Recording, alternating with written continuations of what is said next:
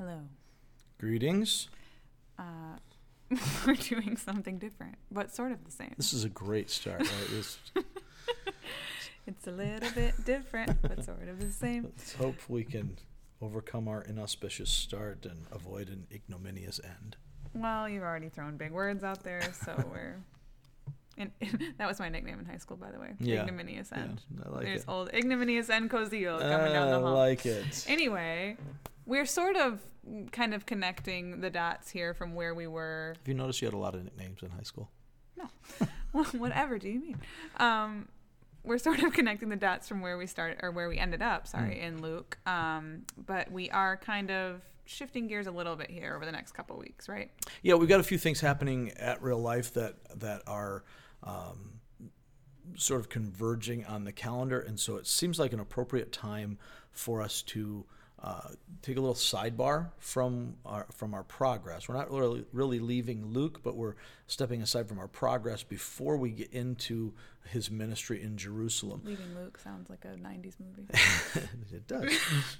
So as Jesus has been moving, progressing toward Jerusalem, toward the ultimate ministry that he has here in seeking and saving the lost by going to the cross in our place and rising from the dead to demonstrate that the sacrifice was complete. He's approaching Jerusalem, and last time we were moving through this, we were in chapter 19, and following his conversation with Zacchaeus, he tells a parable because the people who are gathered have a faulty idea of the kingdom of God. And so they think that when he gets to Jerusalem, in keeping with the prophecies, that when he gets to Jerusalem, the kingdom of God will start immediately. It will commence in its fullness when the Messiah, Jesus, gets to Jerusalem. Mm-hmm.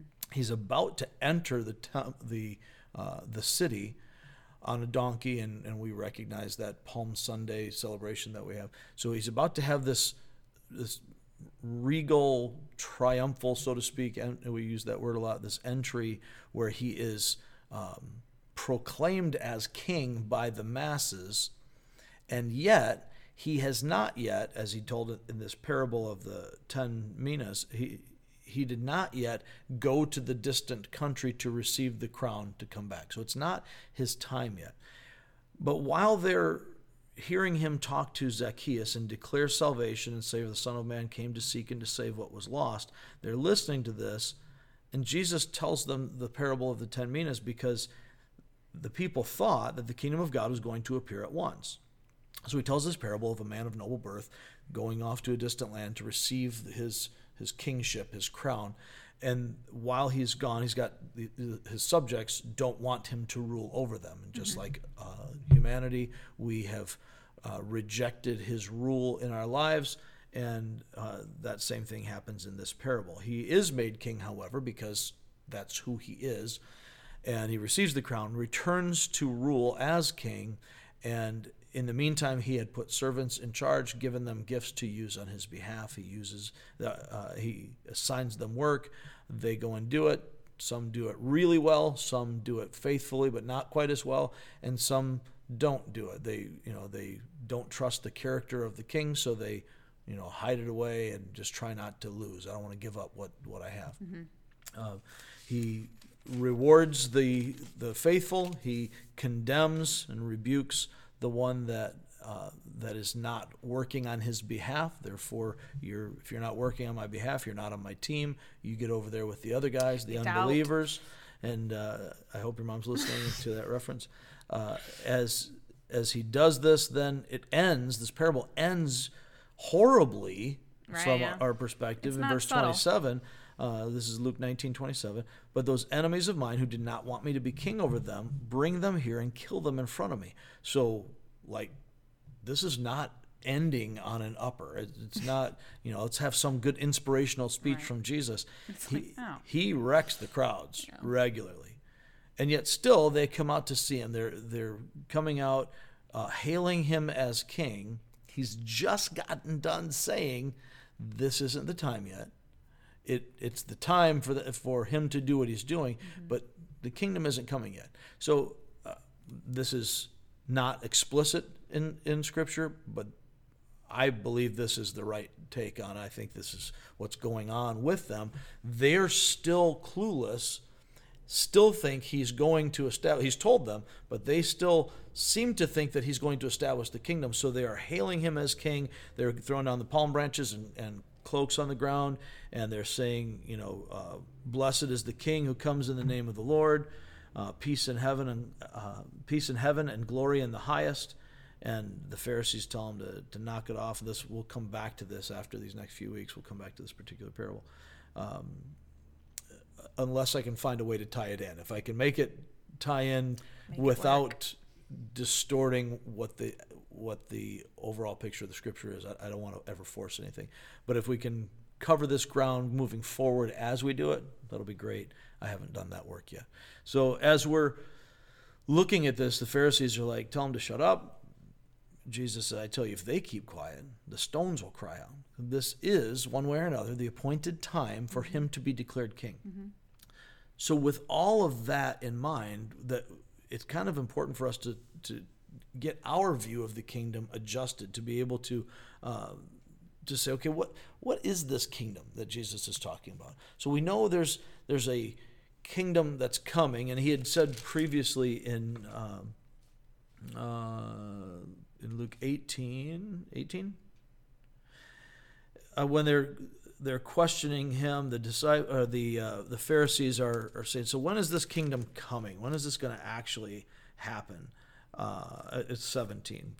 And Jesus says, the kingdom of God does not come with your careful observation, nor will people say, here it is or there it is, because the kingdom of God is, depending on your translation, within you, in your midst, among you. I think the in your midst, among you is the better take on it, or at least the clearer rendering for us to be able to understand.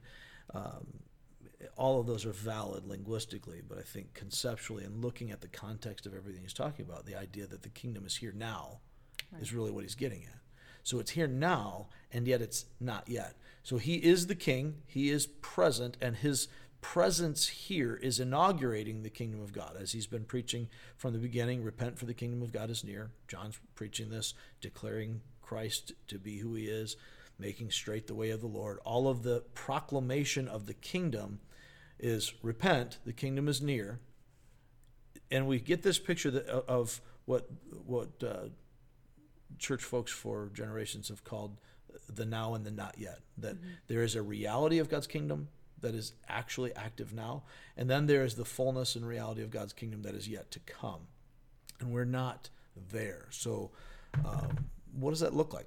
How do we fit into that? Are we part of the kingdom of God? Are we not part of the kingdom of God? Is the kingdom of God something that only comes at the end?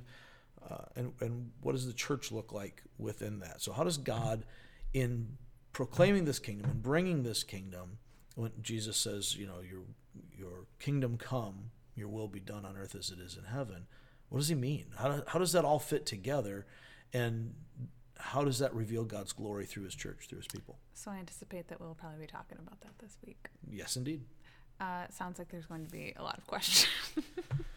Hopefully we'll get some of them answered. Which is good, right, which is good for our podcasting purposes when it comes to it being Monday night and you're going, did you get any questions? Yeah. No, but I hope somebody else does. So, it sounds like, we're going to be still tying things into Luke here. So we're not, our time is up. We're not going to be switching things. I don't know where that came from. It came from your phone.